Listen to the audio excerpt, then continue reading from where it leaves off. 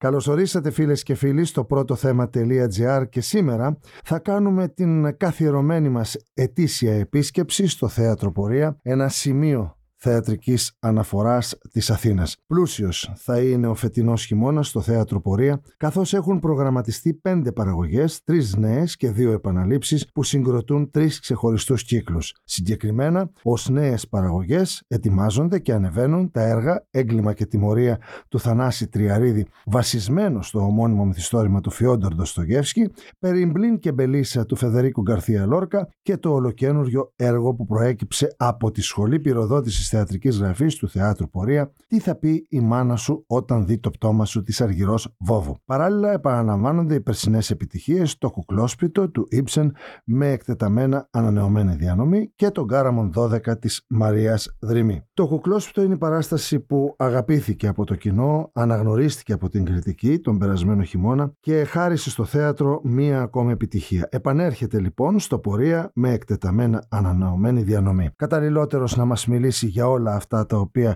σας προανέφερα δεν είναι άλλος από τον σκηνοθέτη και καλλιτεχνικό διευθυντή του Θεάτρου Πορεία, Δημήτρη Τάρλοου. Δημήτρη, καλώς όρισες. Καλώς σας βρήκα και καλώς σας βρήκα σε όλους τους θεατές. Σε ευχαριστώ, Νίκο, που μου δίνεις την ευκαιρία να επικοινωνήσω μαζί σας. Λοιπόν, Δημήτρη, ας ξεκινήσουμε από το Κουκλόσπιτο. Οργασμός και φέτος βέβαια στο Θέατρο Πορεία, δεν είναι κάτι παράξενο, είναι συνηθισμένο το φαινόμενο εκεί, με την αίθουσα γεμάτη, με το ταμείο να έχει πάντοτε την καθιερωμένη ουρά. Λοιπόν, τι ετοιμάζετε? Έχουμε ήδη ξεκινήσει παραστάσεις. Μάλιστα. Το Γκάραμον 12, το οποίο προέκυψε μέσα από τη Σχολή της Πυροδότησης και πήγε πάρα πολύ καλά. Είναι μια σκηνοθεσία του νέου δημιουργού, του Σεργέη Όκουνιεφ, ο οποίος γνωρίστηκε με το Θέατρο Πορεία μέσω του Γιώργου του Κουτλή. Έχουν τελειώσει την ίδια σχολή, την περίφημη σχολή Γκίτης, σχολή σκηνοθεσίας και υποκριτικής, γενικώς σχολή θεάτρου, η Ακαδημία Θεάτρου της Μόσχας. Ο άνθρωπος αυτός λοιπόν ανέλαβε σε ένα πολύ σύντομο χρονικό διάστημα να κάνει ένα νέο ελληνικό έργο, το οποίο γνώρισε μια πολύ μεγάλη αποδοχή, πολύ μεγαλύτερη από ό,τι περιμέναμε. Παίχτηκε και στη Θεσσαλονίκη, στα Δημήτρια, και πήγε πάρα πολύ καλά. Οπότε συνεχίζεται και τελειώνει γεμάτο σήμερα, την τελευταία παράσταση. Ταυτοχρόνως στη Θεσσαλονίκη παίζεται το Κουκλόσπιτο, ανανεωμένη διανομή κατά τα 4 έκτα, με 4 πολύ ωραίους και νέους ηθοποιούς στους κεντρικούς ρόλους, πλην της Λένας Παπαλιγούρα, που φυσικά είναι Νόρα, και της κοφής ηθοποιού Όλγα Ζαλέκου, που συνεχίζει μαζί μας για δεύτερη χρονιά. Στο ρόλο της Ελένης. Και στο ρόλο της υπηρέτριας Ελένης είναι ο Νικόλας Παπαγιάννης, ο Χρήστος Σαπουτζής, η Κατερίνα Ιδημάτη και ο Ιερώνυμος Καλετσάνος, που πλαισιώνουν. Πήγε πάρα πολύ καλά. Τελειώνει και αυτό σήμερα στο Αριστοτέλειο. Ήταν sold out οι παραστάσεις. Περισσότεροι από 5.000 θεατές θα παρακολούθησαν μέσα σε μια εβδομάδα. Ένα εξαιρετικό νούμερο, αλλά και πολύ ωραία αποδοχή από το κοινό. Και ταυτοχρόνως ετοιμάζουμε την καινούργια μας μεγάλη και κεντρική παραγωγή, που είναι, όπως είπες, το «Έγκλημα και τιμωρία». Είναι βασισμένο στο μυθιστόρημα του Ντοστογιέφσκι, σε μια εκδοχή του Τριαρίδη, την οποία έχω επεξεργαστεί δραματουργικά με την Μέρη την Κύρια. Και κάνουμε εντατικές πρόβες πάνω σε αυτό το πάρα πολύ δύσκολο και ενδιαφέρον κείμενο. Πραγματικά πάρα πολύ δύσκολο και πολύ ενδιαφέρον. Σωστά. Θέλω να πάμε στο Κουκλόσπιτο όμως λίγο, Δημήτρη, που παρότι είναι με επανάληψη, αυτό δεν σημαίνει ότι όλος ο κόσμος το έχει παρακολουθήσει και φέτος νομίζω το γνώριμο φαινόμενο στο Θέατρο Πορεία θα παρατηρηθεί, και θα ήθελα να ξεκινήσουμε πρώτα απ' όλα από την δική σου συμμετοχή στην παράσταση αυτή, στην μετάφραση, στην απόδοση και στη σκηνοθεσία, και θα ήθελα να μου πεις, Δημήτρη, ποιο είναι το σκεπτικό ενός καλλιτέχνη, ενός μεταφραστή, εν πάση περιπτώσει, όταν πιάνει στα χέρια του ένα τέτοιο έργο? Τι πρέπει να προσέξει, τι θέλει να αποδώσει, πώς θέλει να το χειριστεί? Τώρα είναι αρκετά δύσκολη η απάντηση σε αυτό το αρκετά γενικό ερώτημα. Και δύσκολη δουλειά, έτσι δεν είναι, για να γίνει μια μετάφραση, μια δραματουργία? Για μένα είναι πάρα πολύ ενδιαφέρουσα και είναι η μισή παράσταση αυτό. Γιατί από το κείμενο ξεκινάνε όλα. Ο τρόπος με τον οποίο αντιλαμβάνεται ο σκηνοθέτης το κείμενο είναι πραγματικά η μισή παράσταση. Γι' αυτό και επιδιώκω να μεταφράζω όταν μπορώ, έτσι ώστε να έχω μια πολύ πιο άμεση επαφή με τον λόγο. Στο Κουκλόσπιτο λοιπόν δούλεψα από μια πολύ καλή αγγλική απόδοση και ταυτοχρόνως η Έρη Κύρια δούλεψε από το πρωτότυπο. Μάλιστα. Και κατόπιν συνθέσαμε κάπως τα πράγματα. Το νόημα αυτό που ήθελα να εστιάσω, δηλαδή ο εστιασμός στη δική μας παράσταση δεν είναι τόσο χειραφέτηση της γυναίκας, πράγμα το οποίο έχει πολλές φορές τονιστεί και ιδίως στη σημερινή εποχή μοιάζει να είναι πιο επίκαιρο από ποτέ. Αλλά εγώ ήθελα να εστιάσω στο πώς συμπεριφέρεται το ζεύγος Χέλμερ εν γέννη και ποια είναι τα ιδεώδη του. Γιατί το έργο αυτό ασχολείται και με το ζωτικό ψεύδος. Είναι ένα έργο για το ζωτικό ψεύδος, όσο και η αγριόκοπια, με ένα τελείως διαφορετικό τρόπο βέβαια. Καθώς το ζευγάρι αυτό έχει κάποια ζωτικά ψεύδη, σύμφωνα με τα οποία ζει. Τα παιδιά είναι αξεσουάρ, τα αντιμετωπίζει τα τρία παιδιά του ως αξεσουάρ και η γυναίκα και ο άντρας. Το πρότυπο είναι τα πολλά λεφτά, η κοινωνική άνοδος, η επαγγελματική άνοδος και τελικώς θρηματίζονται, συντρίβονται θα έλεγα και οι δύο ως ζεύγος κάτω από αυτά τα ψεύτικα ιδεώδη. Ενώ το ζευγάρι της φίλης της Νόρας και του εκβιαστή δανειστή της είναι το μόνο που επιβιώνει. Δηλαδή είναι αδιανόητο αυτό που κάνει ο Ίψεν, αλλά μας λέει ότι μόνο αν αποδεχθείς τα λάθη σου, τις αθλιότητές σου, τα ψέματά σου και βαδίσεις μετά από αυτά, μόνο τότε έχεις ελπίδα να ζήσεις με κάποιον κάπως αληθινά.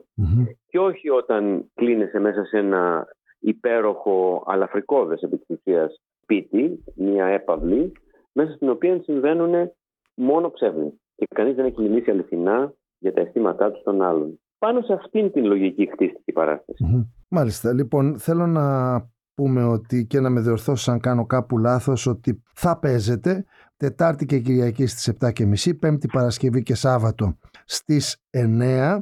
Αυτά όλα θα γίνουν μέχρι τις 12 Νοεμβρίου και από εκεί και μετά θα παίζεται Δευτέρα και Τρίτη στις 9 και Κυριακή στις 9 και 4. Σωστά? Κοίταξε, δεν έχω μπροστά μου το πρόγραμμα το οποίο είναι... Έχω εγώ το δελτίο τύπου διάβασα. Έχω την εντύπωση ότι και Κυριακές παίζεται το πρώτο διάστημα. Δηλαδή είναι κανονικά Τετάρτη με Κυριακή. Ναι, το είπα. Τετάρτη και Κυριακή στις 7.30. Με συγχωρείς. Ναι. Με συγχωρείς, ναι. Και Πέμπτη, Παρασκευή και Σάββατο στις 9. Αυτό είναι το πρόγραμμα. Μέχρι να ανέβει και το έγκλημα και τιμωρία στις 23 Νοεμβρίου. Ωραία. Λοιπόν, έγκλημα και τιμωρία. Πάμε σε αυτό. Είπαμε τους ηθοποιούς. Να ξαναπώ ότι οι συνεργάτες του δραματουργός είναι η Έρη Κύρια, τα σκηνικά της Θάλιας Μέλισσα, τα κοστούμια του Αλέξανδρου Γκαρνάβου και της Τζίνας Ηλιοπούλου. Εδώ να τονίσουμε, πάντα μ' αρέσει γιατί το χρησιμοποιείς πολλές φορές στα έργα σου. Έχεις μουσικό επί σκηνής, η Κρυσταλλία Θεοδόρου. Όχι, η Κρυσταλλία είναι στο κουκλόσπιτο. Εδώ... Ναι, για το κουκλόσπιτο μιλάω. Για το κουκλόσπιτο. Ναι. Συγγνώμη, γιατί νόμιζα ότι μιλάμε για το έγκλημα. Θα πάμε στο έγκλημα. Να αναφέρω τους συντελεστές του κουκλόσπιτου. Αυτό έκανα τώρα. Είναι η Κρυσταλλία Θεοδόρου, έτσι δεν είναι? Και τα φώτα του Αλέκου Αναστασίου. Σωστά. Ωραία. Τώρα θα πάμε λοιπόν στο έγκλημα και τιμωρία. Άλλο ένα δύσκολο εγχείρημα να μεταφερθεί ένα μνημείο της παγκόσμιας λογοτεχνίας, αυτό του Φιοντόρ Ντοστογιέφσκι, αλλά εδώ έχεις και τον μέτρ της διαδικασίας αυτής της θεατρικής μεταφοράς, το Θανάση Τριαρίδη. Εδώ επίσης η σκηνοθεσία δική σου. Θέλουμε δύο λόγια και για αυτή την παράσταση. Η παράσταση αυτή είναι μια σκηνική εκδοχή, σαν ένας ζωντανός εφιάλτης που συνομιλεί με το έγκλημα και τη τιμωρία. Φυσικά, οτιδήποτε παρουσιάζεται στη σκηνή και έχει σχέση με ένα τόσο μακροσκελές και σημαντικό μυθιστόρημα, δεν θα μπορούσε παρά να είναι μια σκηνική απλώς απόπειρα να συνομιλήσεις με ένα σπουδαίο υλικό. Το σπουδαίο αυτό υλικό είναι για τον εξής λόγο, κατά τη γνώμη μου, διότι είναι το θεμέλιο του δυτικού πολιτισμού. Και μιλάει για κάποιο τρόπο για την φοβερή μάχη ανάμεσα σε Ανατολή και Δύση. Πώς το εννοώ αυτό? Μέσα στο μυθιστόρημα αυτό τίθενται ακριβώς τα εξής ζητήματα. Κατά πόσο ο άνθρωπος έχει το δικαίωμα, σύμφωνα με τον ορθό λόγο, να πάρει στα χέρια του τον νόμο, να αποδώσει δικαιοσύνη, κατά πόσο έχει το δικαίωμα να φερθεί στο συνάνθρωπο σκληρά μόνο και μόνο γιατί πιστεύει ότι μπορεί να βελτιώσει την κοινωνική συνθήκη διαπράττοντας ακόμα και φόνους. Αυτό κάνει ο Ρασκόλνικοφ. Και από την άλλη πλευρά έχουμε τις Σόνιες. Όταν λέω τις Σόνιες εννοώ τον κόσμο της Σόνια, που είναι ένας κόσμος ανορθολογικός. Είναι ο κόσμος της πίστης και του θαύματος. Ο κόσμος της συγχώρεσης, της ανοχής και της πίστης ακριβώς στην Ανάσταση. Αυτό είναι εξωφρενικό. Δηλαδή για τον Ρασκόλνικοφ αυτό είναι ένα τεράστιο ρήγμα. Είναι μια ρογμή η οποία τον αλλάζει δομικά. Και προσπαθούμε σε αυτή την παράσταση, που συνομιλεί και με τα μεγάλα εγκλήματα που έγιναν στο Auschwitz, καθότι αυτό είναι το μεγαλύτερο έγκλημα που έγινε ποτέ στην ανθρώπινη ιστορία κατά τον Τριαρίδη, προσπαθούμε να δούμε πώς ο άνθρωπος μπορεί να φτάσει στη συγχώρεση, να φτάσει στην Ανάσταση μέσα από τα ανίποτα που έχει κάνει και τα οποία ενδεχομένως θα κάνει και στο μέλλον. Είναι ένα πάρα πολύ περίεργο υλικό, εξαιρετικά περίεργο. Γι' αυτό και είναι και περίεργο το σκηνικό μας, πάρα πολύ ενδιαφέρον, της Θάλιας Μέλισσα. Παραπέμπει κάπου ανάμεσα σε γκρεμισμένη εκκλησία και κρεματόριο. Και όλη η δράση είναι αρκετά χειροποίητη, θα έλεγα. Όλοι οι ηθοποιοί υπάρχουν διαρκώς επί σκηνής και δημιουργούν συμβάντα μέσα από κινούμενα φώτα, μέσα από επίπεδα δράσης σε διάφορα σημεία της σκηνής, έτσι ώστε να δοθεί η αίσθηση ενός συνεχόμενου εφιάλτη, με τη μουσική του Φώτη του Σιώτα να ερμηνεύεται και ζωντανά από τον Τάσο Μισελή επί σκηνής με βιολαντσέλο.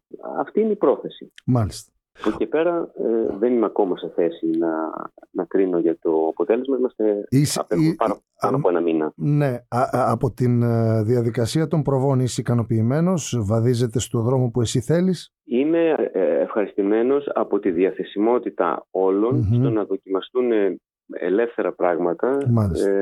Είμαι πολύ ευχαριστημένος από τη διαδικασία που έγινε στην Άνδρο πριν ξεκινήσουμε πρόβες, όπου ζήσαμε αρκετά κοινοβιακά για μια εβδομάδα και αυτό βοήθησε πολύ στο δέσιμο του cast και στην εμπιστοσύνη. Και ναι, έχω την ελπίδα ότι ο θείος αυτός είναι ετοιμοπόλεμος. Είναι ένας θείος αρκετά πολεμικός. Μάλιστα. Τώρα όλα αυτά που μας λες, ο καλοπροαίρετος ακροατής μας καταλαβαίνει ότι στο Θέατρο Πορεία τίποτα δεν είναι τυχαίο. Γι' αυτό και η μεγάλη επιτυχία του θεάτρου για πολλά και συνεχόμενα χρόνια σε ό,τι κάνετε εκεί, ακόμα και στην περίοδο της πανδημίας. Να πούμε λοιπόν για μια ακόμα φορά ότι η θεατρική μεταφορά του Θανάση Τριαρίδη, δική σου σκηνοθεσία, τα σκηνικά της Θάλιας Μέλισσα, κοστούμια Αλέξανδρος Γαρνάβος και Τζίνα Ηλιοπούλου. Και θέλω να τονίσω εδώ ότι έτσι όπως μας μετέφερε στο κλίμα της παράστασης, έχουμε τον ιδανικό μουσικό, το Φώτη Σιώτα, για να ντύσει την παράσταση αυτή. Έχω δίκιο ή όχι? Απολύτως. Και έχει γράψει και ωραίο τραγούδι, δηλαδή τραγουδιέται κάτι ζωντανά επί σκηνής. Έχει γράψει και πολύ σκληρή και πολύ σκοτεινή μουσική. Ναι, παίζει ένα πολύ σημαντικό ρόλο το ηχοτοπίο και η μουσική σε αυτή την παράσταση, όπως και στις περισσότερες παραστάσεις μου. Δεν μπορώ να τη φανταστώ χωρίς μουσική. Βεβαίως. Και τα φώτα είναι του Αλέκου Αναστασίου. Θέλεις να μας πεις τους παίκτες της ομάδας σου επί σκηνής? Οι παίκτες της ομάδας, ναι, μπορώ να σας πω, είναι καταρχήν ο Προμηθέας Αλεφερόπουλος, στο ρόλο του Ρασκόλνικοφ. Στο ρόλο της Σόνιας εμφανίζεται η Μαριάννα Πουρέγκα, η οποία κατεβαίνει για πρώτη φορά από τη Θεσσαλονίκη Υποκρατικό για να εμφανιστεί στο αθηναϊκό κοινό. Η Φέδρα Αγγελάκη την αντικαθιστά, είναι δεύτερη διανομή στον ίδιο ρόλο. Λειτουργούμε και έτσι φέτος, καθώς υπάρχουν πάρα πολλές υποχρεώσεις. Η Μαριάννα θα παίζει και στην επόμενη παράσταση μας στο πέντε και Μελίσσα, άρα ενδεχομένως θα χρειαστεί ανάσες. Μάλιστα. Ο Δημήτρης Ίμελος παίζει τον Πορφύρη, με δεύτερη διανομή και εδώ τον Κώστα Φιλίππογλου. Δύο πολύ σημαντικοί ηθοποιοί σε έναν σημαντικότατο ρόλο του ανακριτή. Η Στέλλα Βογιατζάκη είναι η Ντούνια, η αδελφή του Ρασκόλνικοφ. Η Σοφία Σεϊρλή είναι η μάνα του Ρασκόλνικοφ και το φάντασμα της γριάς τοκογλύφου, την οποία έχει σκοτώσει, της Αλιώνας Ιβάνοβνα. Ο Δημήτρης Μπίτος είναι ο Σβεντριγιάιλοφ, που είναι το αφεντικό της Ντούνια που την ερωτεύεται και τη βιάζει. Και ο Αλέξανδρος Μαυρόπουλος είναι και ο Ντοστογιέφσκι ο ίδιος, μας επιφυλάσσει και τέτοιου είδους έκπληξη ο Τριαρίδης, και ταυτοχρόνως ο φίλος του Ρασκόλνικοφ, ο Ραζουμίχιν. Μάλιστα. Λοιπόν, να πούμε ότι θα παίζετε από 23 Νοεμβρίου, καλώς εχόντων των πραγμάτων,